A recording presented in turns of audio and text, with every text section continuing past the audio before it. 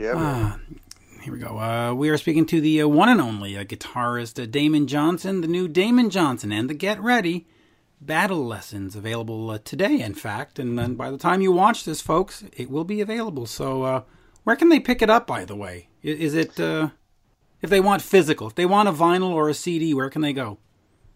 Hey there, Mitch. Always good to talk to you, buddy. Yeah. See, I'm so excited.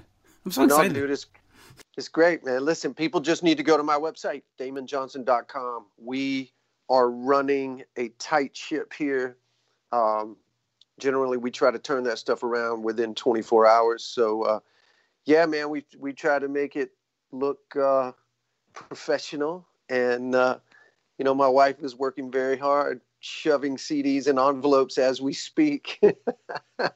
Well, see, that's the way it should be. Normally when I do an interview, I get all my research done and I throw it up on the screen. I didn't do that in this case because we've talked about Brother Cane, we've talked about Thin Lizzy, we've talked about all these things. So I want to talk to you about this. First of all, is Damon Johnson and the Get Ready a band, or is it just sort of the title you went for with Battle Lessons?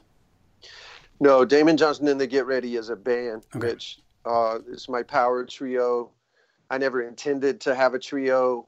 It's not like that was some master plan I had in the back of my mind. But a couple of years ago, we just wound up doing a few shows as just the three of us. I had another friend of mine on second guitar when I put out Memoirs of an Uprising 2 years ago. And I don't know how else to describe it, Mitch, other than to say there was something very freeing about it. I felt like I had total control over the dynamics of the show. Look, man, nobody likes to go to a bombastic rock and roll show more than me. I've certainly been a part of performing those kinds of shows, but I know that music fans will enjoy these songs and appreciate the quality of these songs if they can hear them. And we're not just bashing them over the head. And instantly, I think really the first proper run we did as a trio was we supported Clutch at the end of the year in 2019. And then we went out with UFO in February of 2020, Mitch, right before the pandemic. And man, it was incredible. It was incredible. The reaction from the audience was great. The reaction from, the headlining band and their people, something happened. And I kind of made the decision then that I wanted to just kind of go forward as a trio. Well, it's a wise decision. Talk to me just real quick about reinventing yourself. You start off, of course, with Brother Cane. It has success in the 90s. The success comes to it slows down because of all different factors. You head off to Thin Lizzy, you head off to Alice Cooper, you head off to all these other bands. Talk to me about sort of reinventing yourself as Damon Johnson and the Get Ready, because the careers are sort of always moving forward, and you're not one of these guys that lives in the past and says, it's Damon Johnson's Brother Cane, one original member. That makes me think of my time with the great John Waite. I think you and I've talked about John. You're a fan as well as I am. But John always was pushing for me to put brother, like you need to call it Brother Cane, Damon. That's what people know you from. It had some success.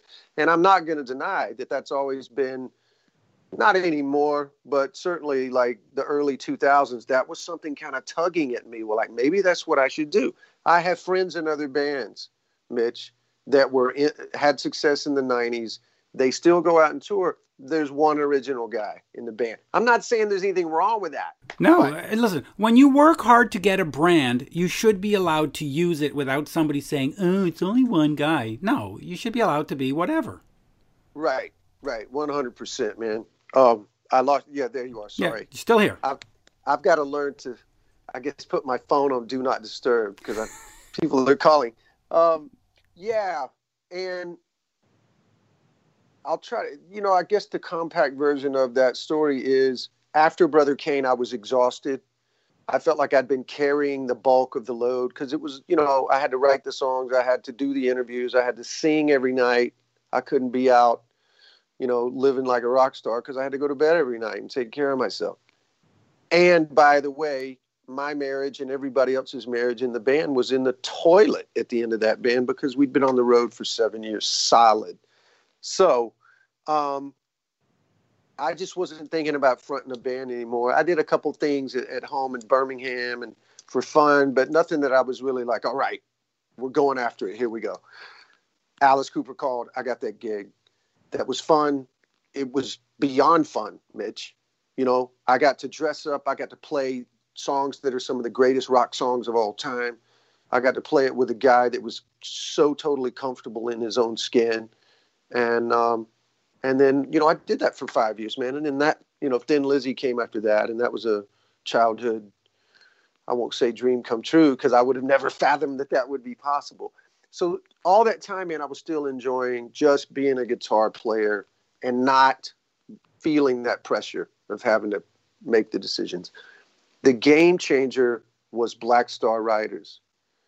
Writing songs with Ricky, who I love, who I know you love as well. One of the greatest singers. One of the greats. I was not prepared. I wasn't expecting. I never anticipated the collaboration that he and I had. And it was a pure joy. It was so much fun to write with him. I learned a lot from Ricky. His work ethic and I, you know, our work ethics mirror each other. You know, we're not, you know, we don't mess around, man. You know, we got families and we want to work hard and do the best job we can. So we certainly made 3 quality records together. And I think it was while Heavy Fire, the third and last record I did with them, I think that's when the wheels started spinning for me. Like, well, maybe I should get back behind the mic and start telling my truth, you know, writing my songs again. I knew that I could go out and still perform the Brother Cane songs. There's entertainment value in a tip of the hat to Thin Lizzy or Alice Cooper playing one of those songs. And, you know, just several things started working together and pushing me in that direction. But I don't think I would be a solo artist had it not been for Black Star Riders. And on paper, somebody may go, oh, that was a bad experience. So he was like, forget it. I'm just going to go solo. Quite the contrary. It was amazing. It was incredible. It was such a learning experience. And to work in the studio with Scott Gorham, my hero, a legend, it just boosted my confidence, right. Mitch. You know, my ability to arrange, my ability to just kind of direct the band. I just felt like those muscles kind of returned and right. I wanted to exercise that again. And part of the reality that people have to understand is that Black Star Riders is pretty much a European band. And so for you to go play with them, you got to get on a plane from Tennessee and fly over. And it's not always easy to just always be the guy being flown in for economic reasons, for physical, for whatever reason. So yeah, it certainly wasn't easy. It wasn't easy. But still great albums, great guys. It doesn't change that. Oh, the best, man. The best. You know, I keep in touch with all those guys and, you know, they've been super supportive of everything I'm doing. And, you know, they're all pretty knocked out with this Battle Lessons record. They can tell that I've taken a big step forward. This record's very productive, Mitch, for whatever I set out to do 3 years ago. This is, I wouldn't have expected I could make a record this good, you know, 3 years after going solo. Well, you always make really special. You always make great records. But let me ask you about this, because you're in situations where there's a lot of guys on stage. Thin Lizzy, you know, 5 guys, 2 guitars. Alice Cooper, depending on the week, 3 guitars, 2 guitars, depends. What's it like for you to strip it back and really just be the one guy on there in the trio and not have that big sort of sound and not be able to, you know, say, hey, you know what, tonight I'm not feeling well, you play a bit louder, you know, what's it like to really sort of change the sonics of what you're doing? That's a great question. I have had another unique set of experiences in that I've done a substantial amount of solo acoustic performances over the last couple of decades, Mitch. And those have been really fulfilling for me. There is, I think I became a better singer specifically from those kinds of shows.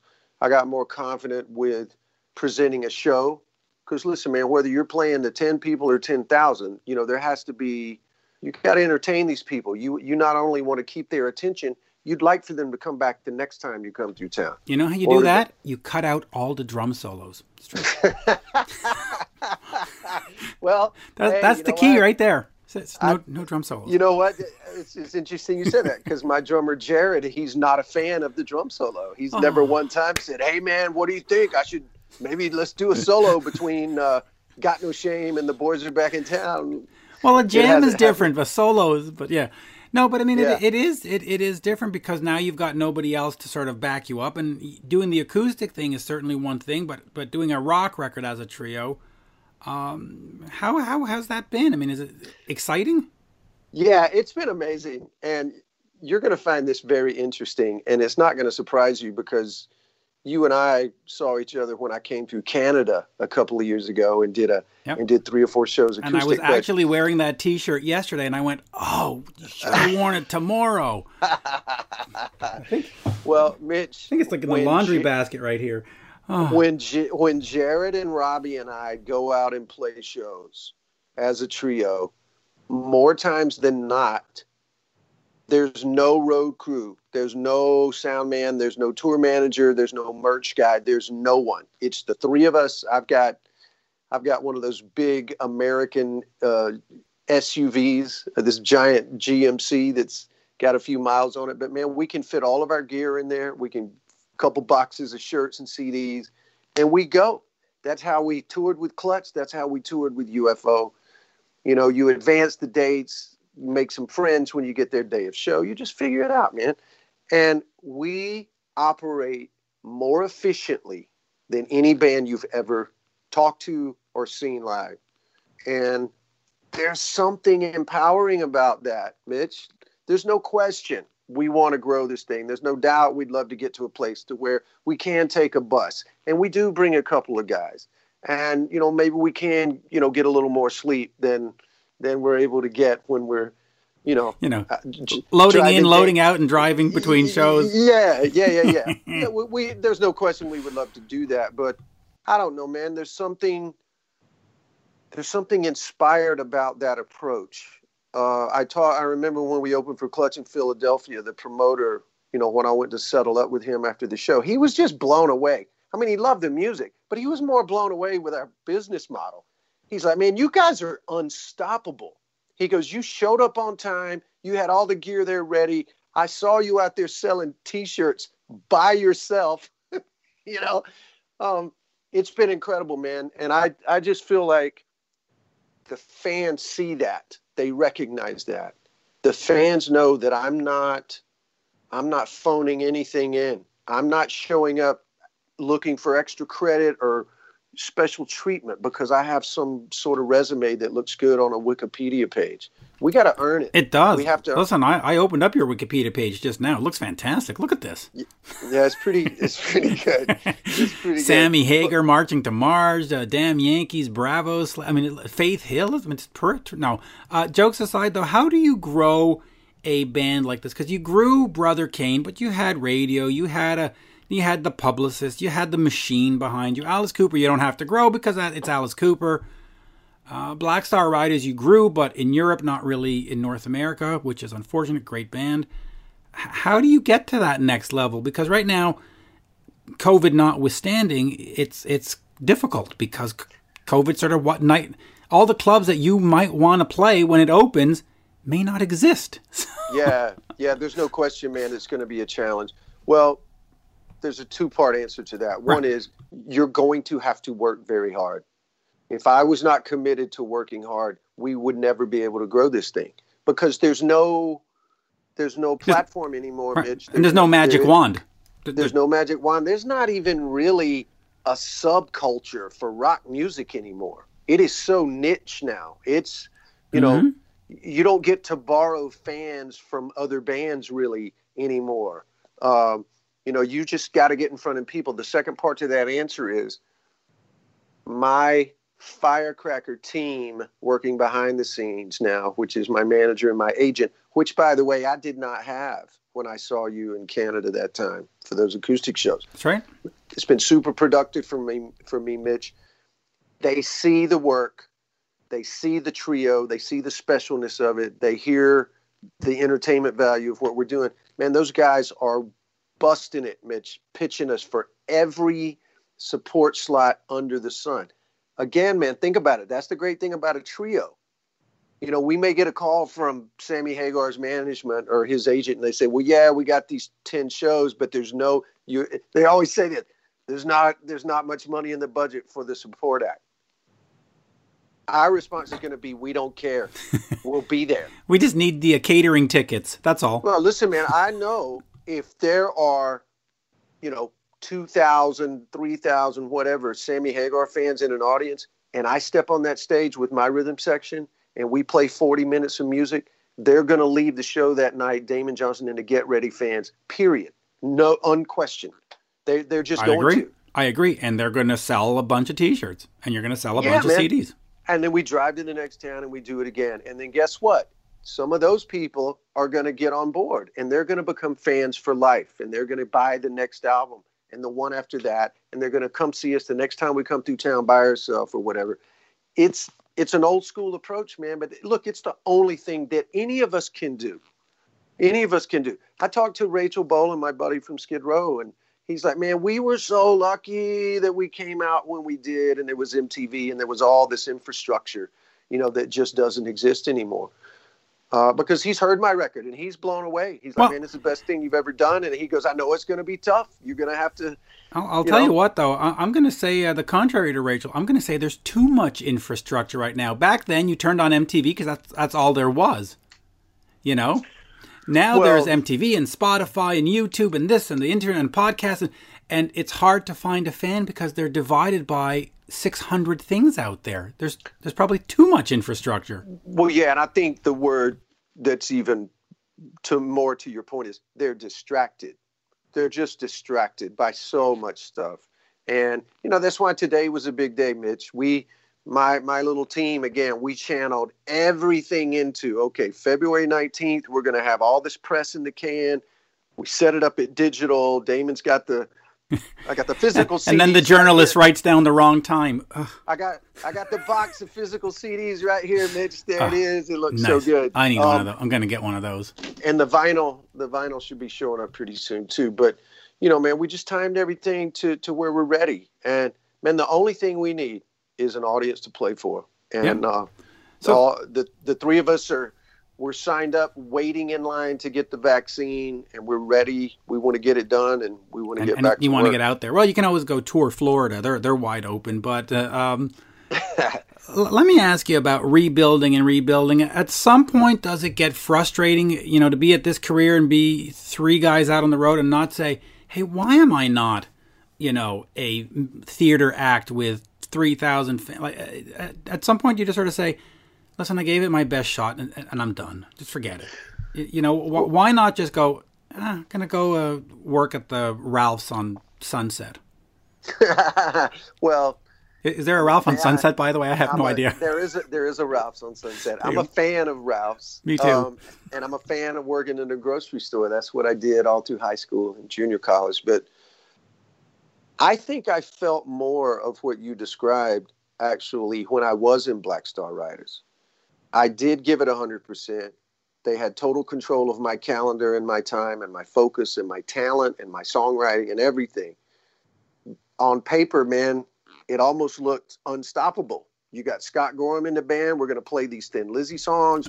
And the songs are great. Yeah, man. The UK press was on our side, and we just could not move the needle beyond a certain point. Yeah. And I did feel exactly what you just said. I was like, man, what's it going to take? This is not happening. So I had to change my philosophy, Mitch. I had to change my philosophy. You can't look at it like, oh, I got to put a band together and we got to build it to where we can sell 5,000 tickets a night and everybody's making $500,000 a year. That's just not going to happen. It's not going to happen anymore. That ship has sailed. Those times are over. It's not going to be that. So you got to readjust and go, okay, do I still want to continue as an artist if these are the watermarks or the measurements that we can achieve? And the answer for me was yes. I've got the support of an amazing family. They want me to keep following my bliss. Listen, if there's ever been a time for any of us to think about doing something else, Mitch, it was 2020. Yeah, it was. I'm not going to lie. I thought about it. I talked it over with my wife, my inner circle of friends, like, well, maybe this is a sign. Maybe the universe is telling me, listen, Damon, you've had a great run. That Wikipedia page is going to be there forever. Yeah. But no, man, I love to write songs too much. I love to record. I love to play music with a great band like the Get Ready and work with producers like Nick. And so I'm going to carry on, Mitch. Was the sign a Ralph's application form on the fridge door? Was that the sign? Well, I'll tell you this, man. You'll love this. The sign was my son Gabriel. Right. He's 16. Well, his best friend works at the grocery store here is called Publix. He works at Publix, and man, he's knocking out $300 or $400 a week. And I was talking to Gabriel, like, well, hey, man, maybe I need to just go back to the grocery store and let's see, stock the meat shelf. Totally, man. Because look, I have experience there. Like I said, I mean, sooner or later, the guy that manages the store is going to take note, and he's going to go, "Wow, this Damon Johnson guy is killing it. Look at what that display of pinto beans looks like." I don't know, jokes aside, though, talk to me real quick about the musicality. Because when you listen to Brother Cane and you listen to the other stuff you've put out, they're all similar but different. I mean, Brother Cane and this is not exactly the same, obviously, but it's it's bass, guitar, it's drum, it's powerful vocal, it's a great songwriting message. So there is some similarities. Talk to me about not being one of these artists that every time you sort of reinvent yourself, it's like, oh, now I'm doing EMD or EDM is what I'm trying to say. You stay true to the music. You don't really start throwing out loops and this and that, and you're not reinventing yourself musically. No, that's a great point, Mitch. I just love that music too much. It's too much ingrained in my DNA. It's the stuff that inspires me. I've said it in a lot of the interviews I've done lately that this album celebrates my influences more than any I've ever made. Particularly the bands that I was so obsessed with when I was 19 and 20. I just, that's what speaks to me. It's kind of like expecting, Joe Bonamassa not to play blues music. That's just, that's that's the stuff that changed his life and that set him on his path. Rock and hard rock is what did it for me. Now I feel like I'm at a place where I'm a lot more certainly experienced, but more so, I just feel kind of fearless, Mitch. Songwriting is a joy for me now. It used to be hard work. It used to be tough. I used to kind of dread it. Not anymore. Most of these songs, I've talked to you last time about my friend Jim Troglin. I'm Bryan Adams and he's Jim Valance. You know what I mean? And so... I know that reference. That's a good Canadian reference. It's a good one. Yeah, man. But speaking about that, just real quick, though, because you've got Desmond Child that lives not too far from you down there. Have you ever thought of just being that songwriter guy that sits at home and sends it out and have Faith Hill or John Waite just record your stuff and you just sort of sit back and go, let the money come on in? I thought about it a little bit, right after we first moved here in 2013. I talked to some friends, and there's no question that I could have kind of, you sort of have to point your car in a different direction. All of a sudden it's more about, putting in, at least 3 or 4 days a week. You're downtown in Nashville, you're in these writing rooms, and it's 2 other writers or 3 other writers. And you just, man, look, no disrespect to any of those guys. I mean, some of those guys are killing it. It just never appealed to me, Mitch. No? So you don't write a song for Battle Lessons and go, if Aerosmith sang this would sound great with Steven's voice. Well, that's different, though. That's different. I could write songs for Aerosmith all day, easy. But I'm not interested in, them saying, well, here's the flavor of the month, young country singer. And this is what all the other songs at country radio sound like. We need 10 songs like that. Right. You can't be a stock writer. You gotta, okay. It's just, it doesn't appeal to me. Mitch, I still have these discussions with both of my parents. And they still say, well, Damon, you're in Nashville and you're so affable and you can make friends with anybody from Blake Shelton to Dolly Parton to, Garth Brooks. You could write songs with all those people. I'm like, yeah, but listen, I just made the most badass rock record of my life, Mitch. It's so good. And if I did entertain any more of those thoughts of just being kind of a staff writer or pitching songs here in town, that ship has sailed now for sure because of Battle Lessons. Battle Lessons is like, okay, man, there's no turning back. This is it. My kids know. We talk about it at the dinner table. My wife, Linda, this is the path Damon is on from here on out. Yes, I'm still a part of Thin Lizzy. There's a little chatter going on, there may be some festival dates towards the end of this year even. A lot of things have to land on that. But Scott Gorham knows if he wants to go play, I'd love to come and play with him, and he can count on me. And it's great because, as you know, it's only going to be a handful of shows. Nobody's going to be on the road for 10 weeks at a time anymore. And it'll be the big festivals. And we'll start wrapping up on this. But you did sort of get away from the hard rock stuff with Whiskey Falls, more of a country thing. Is that sort of, I got it out of my system and it's done? Or is that a style you still want to explore down the road? Yeah, I'm not into exploring that style. That was a one-off. That was a really special group. I mean, they had a lot of great songs already when they reached out to me to see if I'd be interested. I was impressed. And a lot of things on paper, Mitch, in a way, kind of like Black Star Riders. It looked like a no-brainer. Like, wow, there's no way that this cannot succeed. Right, especially in the States. I mean, a country record in the States, especially in 2007 when it was exploding. Yeah. We had everything we needed, man. And, again, circumstances and just a couple breaks that we needed just didn't fall our way. And, we probably should have all lived here in Nashville. That was another issue. We had 2 guys out in California and 2 back here. You can't have country rockers out in California. What are they doing? What are they doing? What a mistake. Exactly. So, yeah, man, I'm not making any country records. I love to play, I love to sit in and jam with my friends that do that. And as a matter of fact, I played on a friend's demo just recently. It's a country song. He wanted a guitar part. And I said, yeah, man, send it to me. I'll work it out. But, I'm looking to promote this record certainly for the next month. And there's going to come a shift where it's like, all right, this is off my desk. Let's write some more songs. And, I have every intention to look, if we can't get back to work by the summer, come on, Mitch, I'll have a new record by the fall. It might be out before the end of the year. Good. Cause it's like, what else you going to do, man?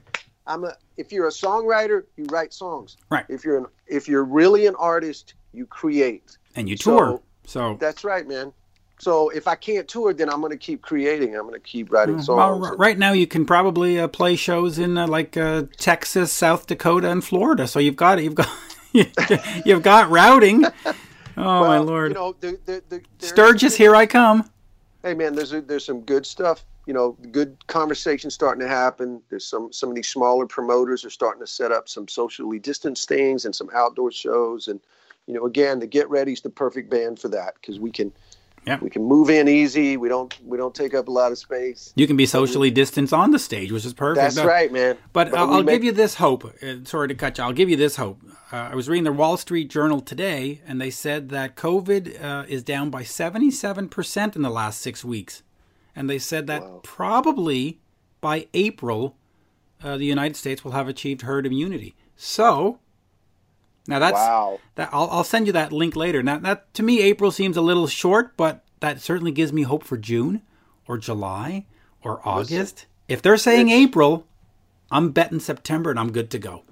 Please send me that link. I'm surprised that I haven't seen that because that's obviously the kind of stuff we're looking for on on a daily basis. Wall Street Journal from today. I'll send you that link as soon as we're done. You read that and you go, oh, because first of all, it's the Wall Street Journal. It's not some hokey pokey Facebook link.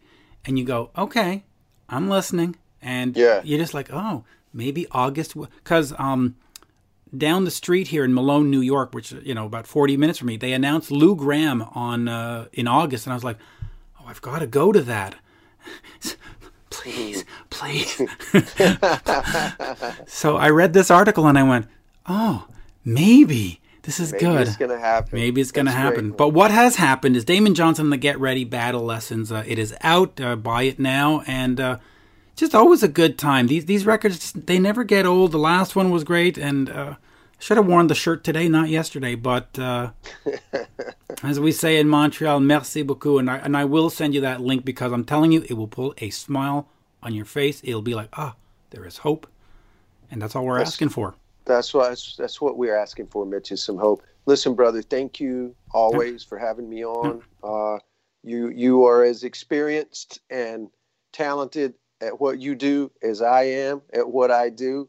So thank you so much, brother. And obviously, to get to come to Canada and do a run is an absolute goal. And those were fun. Those 3 shows, especially that one out by your friend Rick there in Cornwall. That was a great night. Yeah, man, Cornwall. That's a great place to rip it up. We had a great time that night. And by the way, those bars opened up yesterday. They're officially open. Yep, they're open as of yesterday, 11 to 11 each day. So, great, man. Baby steps. Baby steps. Baby steps. Thank you, sir. Always a pleasure. Right on, brother. Cheers. Okay, Mitch, thank you so much. See you.